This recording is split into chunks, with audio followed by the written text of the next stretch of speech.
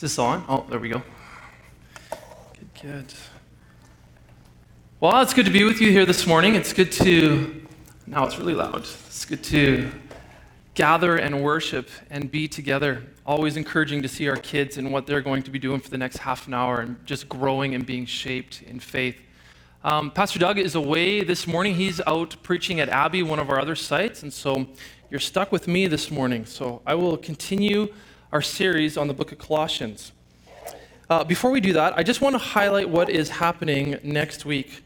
Every Sunday is a good Sunday to come to church, but next week I really want to encourage you to be here. It's going to be, Colossians. I'm going to start with a story here. Almost 9 years ago, almost to the day actually, my family went on a holiday to the Mexican Riviera. It was a wedding of one of our really close cousins, and so we all flew over there and stayed in a resort, and it was, a fantastic place for somebody to get married and to celebrate a wedding. If you know the Riviera, it is the south of Mexico on the east end, and near the Riviera there is this huge forest system called the Yucatan Forest. And I'm going to throw up a picture there. This is a forest that it's large, it's lush, it's green, it's very fruitful, it's a beautiful place, and yet the climate is very dry and desert-like. It's very arid. And as soon as you get there and you see this forest, you wonder, how in the world did it get to be so green and so beautiful and so lush here when it's so hot and so dry? What in the world sustains this forest? We'll go to the next slide here. In fact, this area was actually inhabited by a huge civilization, the Mayan civilization, and throughout the forest is scattered these amazing relics of once was an amazing civilization. And so there was a huge draw to this beautiful place, and yet it's hot and it's dry and it's arid. What's the draw? Why are people hanging out in here? How did it get to be so beautiful? Well, if any of you have been there, you know what the answer is. The answer is the cenotes. So underneath the forest floor, underneath the actual ground, there's this huge water system, fresh water system that is flowing underneath the forest ground. And it's fresh water that is eventually making its way into the ocean. And it's an amazing thing. And there's rivers and canyons and caves, and the water's just kind of slowly flowing its way through. And that's where the forest is sucking up its energy to do what it does, for it to be so beautiful. The cenotes is the only source of the region's fresh water, but so far, and it hasn't all been discovered yet, so far there's 350 miles of it. So it is huge, extensive network of water, of fresh water weaving underground through canals and caves. And so one afternoon, Mike and I had some free time, and so we decided to do a little bit of a touristy thing, which is not something I am drawn to doing, but when you're there, you got to see this. And so we did a snorkeling tour of this place. And so we hopped in a Jeep and we drove through the Yucatan Forest, and we're driving in the bush, and then we stopped and there was like this hole in the ground. If you actually go back a slide, you'll see what it would have looked like. So there's a hole in the ground, and then there's this beautiful fresh water just below it. You put on your snorkel gear and you jump in there, and you realize that it's more than just a fresh pool of water. You get in there and there's like this extensive cave and canal system. And this is like the entrance to this beautiful underground world that is supporting the life of the cenote forests. So we spent a couple hours weaving our way through the rivers and the canals and the caves. And as you're doing that, there's this huge root system. So those things there that are coming down from the ground, those are actually roots from the trees. And this is how the trees get their life and how they get to be so green and beautiful. The roots have broken through the crust of the earth, and they've gone down and they've tapped into this fresh water system. So as Mike and I and our little tourist team are swimming around, we're going in and out and around these root systems, these huge wooden structures that are in there. It's kind of surreal. They could film a movie down there. It's a spectacular scene. I think maybe a couple more pictures there. So there's a tree. You can see this tree. It's up on the ground, and it has found its way down this cave to suck up the nutrients from the water. I believe there is one more there, just to kind of give you a picture. Again, just this beautiful root system of what's happening. I want you to keep this image fresh in your mind, this image of these root systems sucking water out of the cenotes. Keep this image fresh in your mind as we study a small section in the book of Colossians here. We spent the past few weeks studying Colossians, and we're going to keep going for a couple weeks yet. Pastor Doug last week ended off reading chapter 2, verse 6 and 7, and I want to camp there this morning. I want to just focus in on 2 verses and try to wrap our heads around what Paul is trying to say. So if you've been around, or if you've listened to Doug, or you're familiar with Colossians, you know that Paul, up to this point, has really laid down the foundation for the church. He has said, this is who Christ is. He is the cornerstone and the foundation of your faith. And he's emphasizing over and over again that Jesus is all we need. He is the one that we put our faith in. He is the foundation. Jesus is the exact representation of God. He is supreme. He is preeminent. He is the head of the church, and he is all sufficient. So Paul has been speaking about this up until this point. And then, in light of what Paul has said to the church, he then goes on to describe the types of people that we are to be. And he uses this imagery of a rooted tree. And so, let's read the passage here, Colossians chapter 2, verse 6 and 7. And now, just as you have accepted Christ Jesus as your Lord, you must continue to follow him. Let your roots grow down into him. Let your lives be built on him. Then your faith will grow strong in the truth you were taught, and you will overflow with thankfulness. It's a great passage. It's a passage that speaks about who we are. It's a passage that speaks about who we are to become. It speaks about where we are grounded and where we find our life, and it speaks about what direction we are supposed to be growing with our life.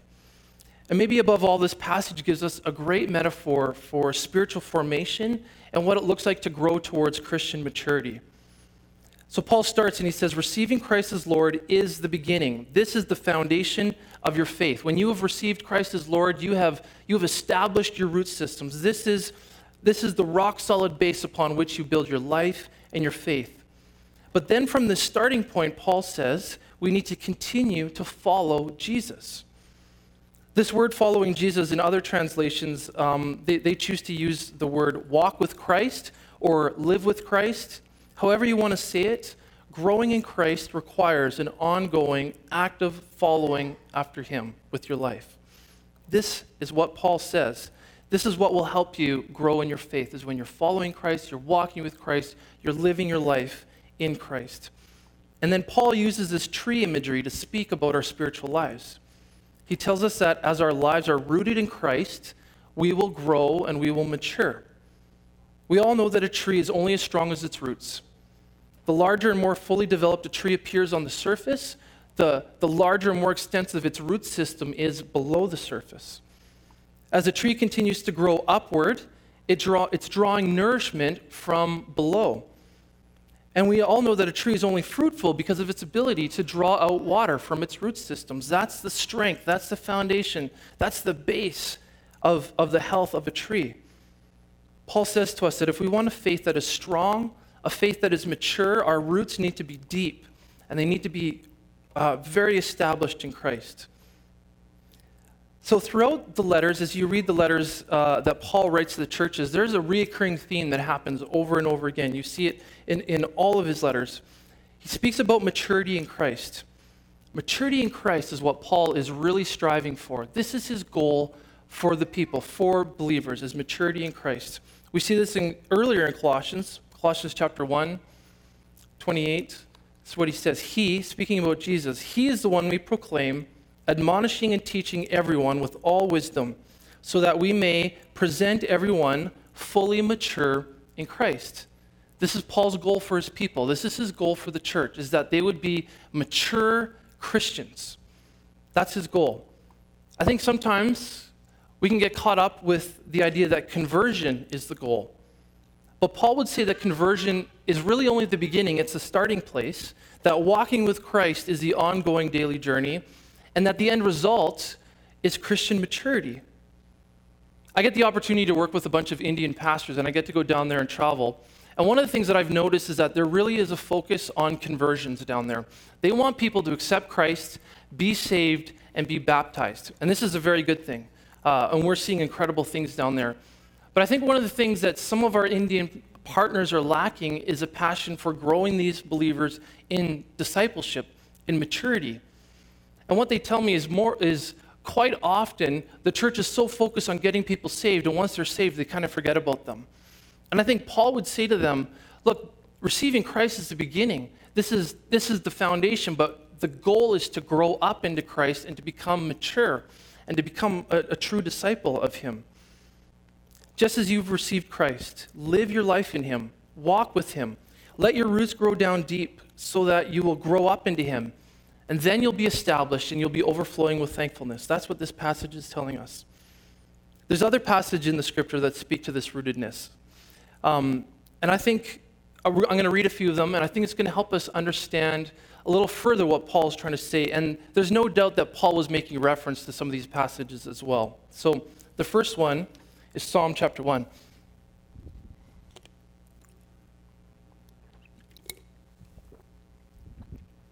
First Psalm of the Scriptures, of the Psalms.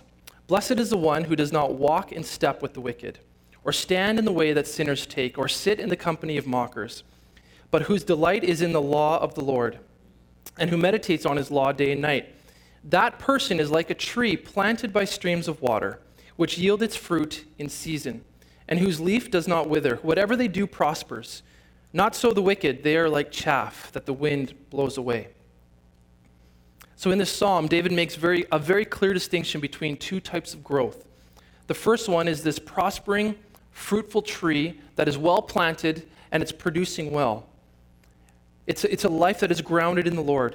And he contrasts that with the second picture, and it's a picture of chaff. And I think there is a picture up there of the two. Chaff is this. It is a dry, scaly, protective casing of the seeds, and so kind of wheat or growth, sort of like that. It's rootless, it's weightless, it's easily blown away. There's no substance to it. There's nothing that keeps it grounded. The psalmist is asking us, where is your life grounded? What is your foundation? David's challenging us to think about which picture represents your life. Is it the chaff, or is it this deeply rooted tree planted by streams of water that is fruitful and solid and rooted? Which one represents us? This is the imagery that Paul is picking up on in Colossians, and he inspires us to be like this prospering tree that is fruitful and deeply rooted. There's another passage in the Old Testament that uses this rooted imagery. It's in Jeremiah chapter 17. I want to read this. Blessed is the man who trusts in the Lord, and whose trust is the Lord. For he will be like a tree planted by the water that extends its roots by a stream, and will not fear when the heat comes.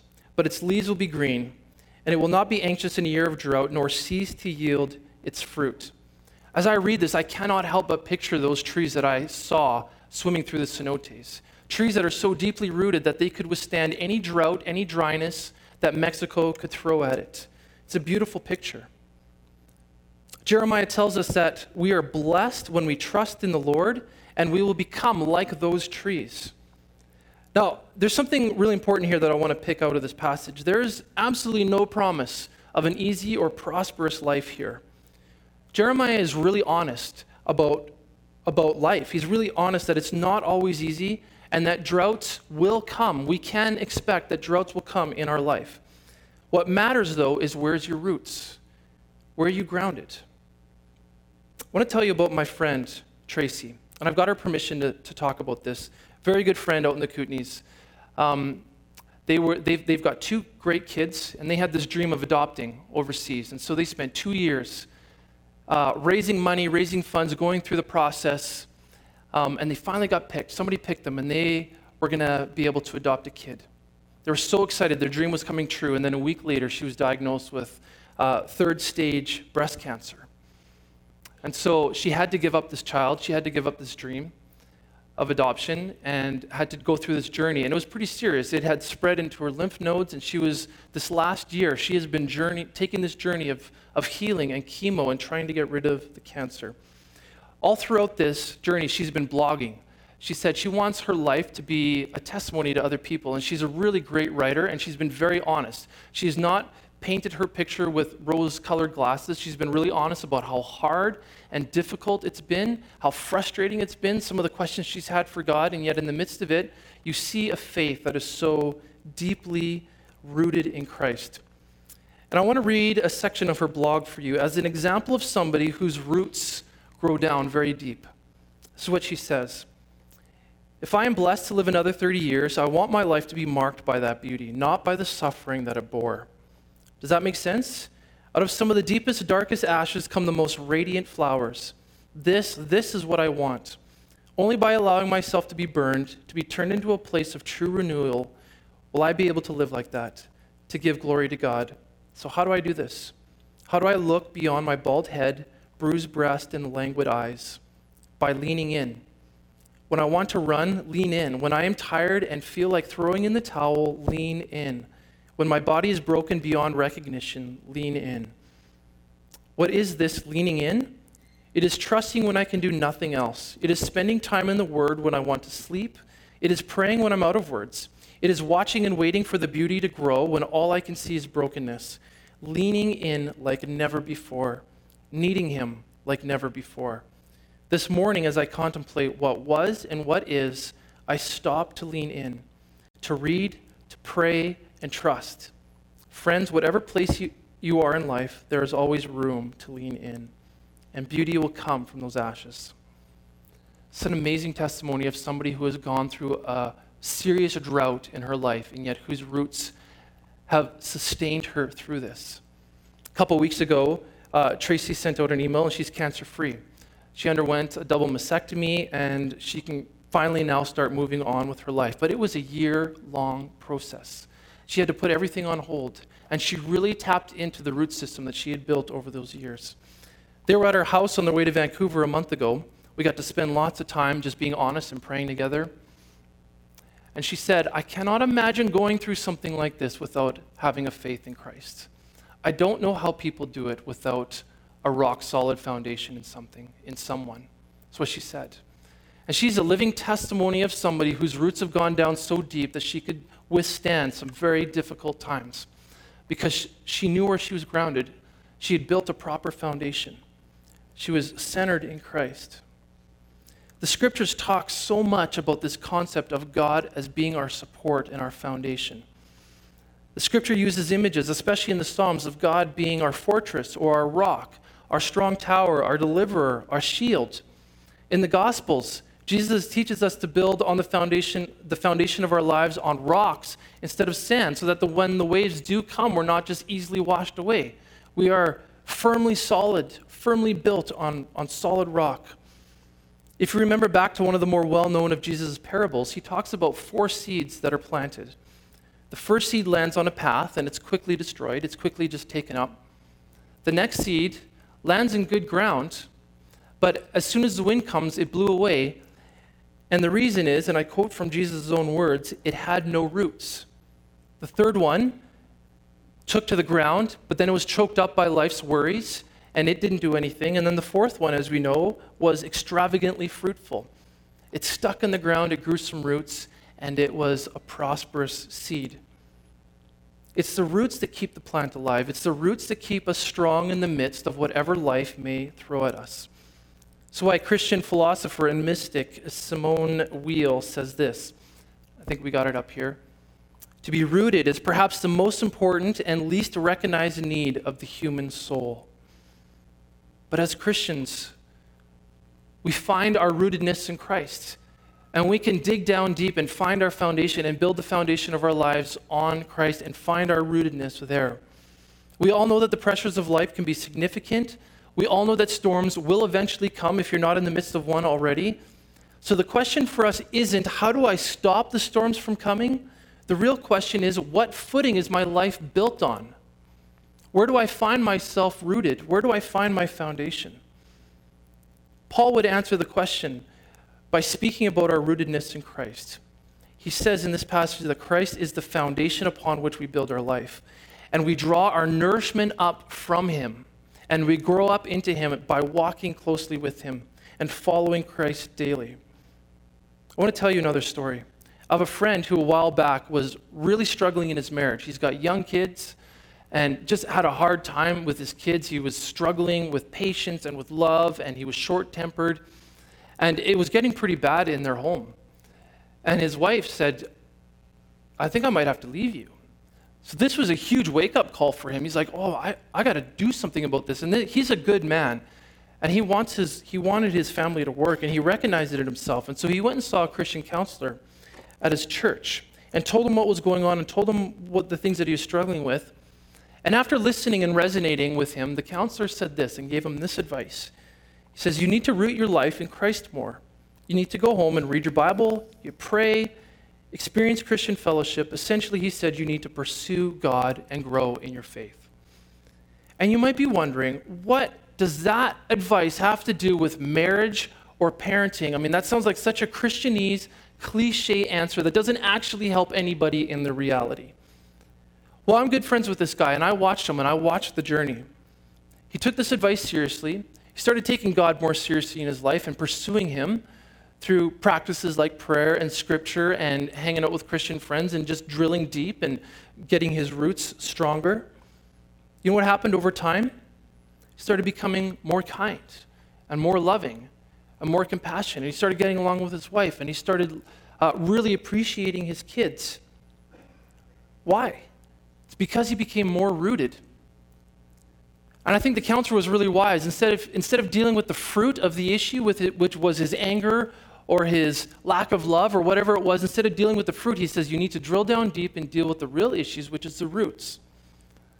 Where are you building your life? Where are you finding your source of strength? Where do you find yourself rooted? Where is your foundation?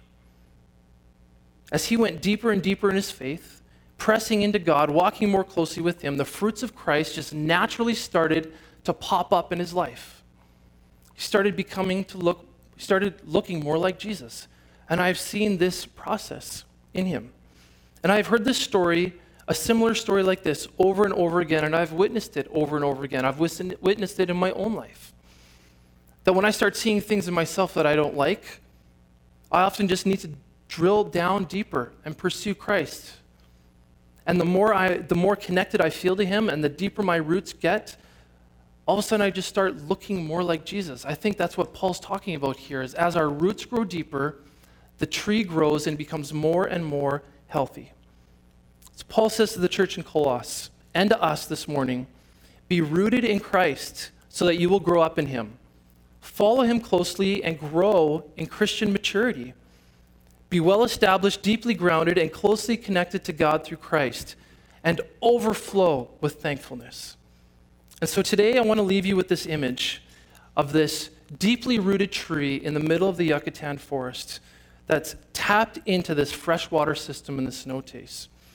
And I want to encourage you to let that be a picture of your own life, of how deeply rooted those trees are, that you would be deeply rooted in Christ, that you would let your roots grow down deep, that you would grow up into him and grow in Christian maturity and let the fruits of Christ just naturally come out of you as you pursue him and follow him and walk with him. May that be a picture for us all this morning. I want to end by reading Ephesians and reading this as a prayer. And this was a prayer for the church in Ephesus that Paul prayed for them. And a prayer that I would pray for us this morning. That's what Paul says. For this reason I bow my knees before the Father, from whom every family in heaven and on earth derives its name, that he would grant you, according to the riches of his glory, to be strengthened with power through his Spirit in the inner man, so that Christ may dwell in your hearts through faith, and that you, being rooted and grounded in love, may be able to comprehend with all the saints what is the breadth and length and height and depth, and to know the love of Christ, which surpasses knowledge, that you may be filled up to all the fullness of God. May that be true for us as individuals and as a church. Amen.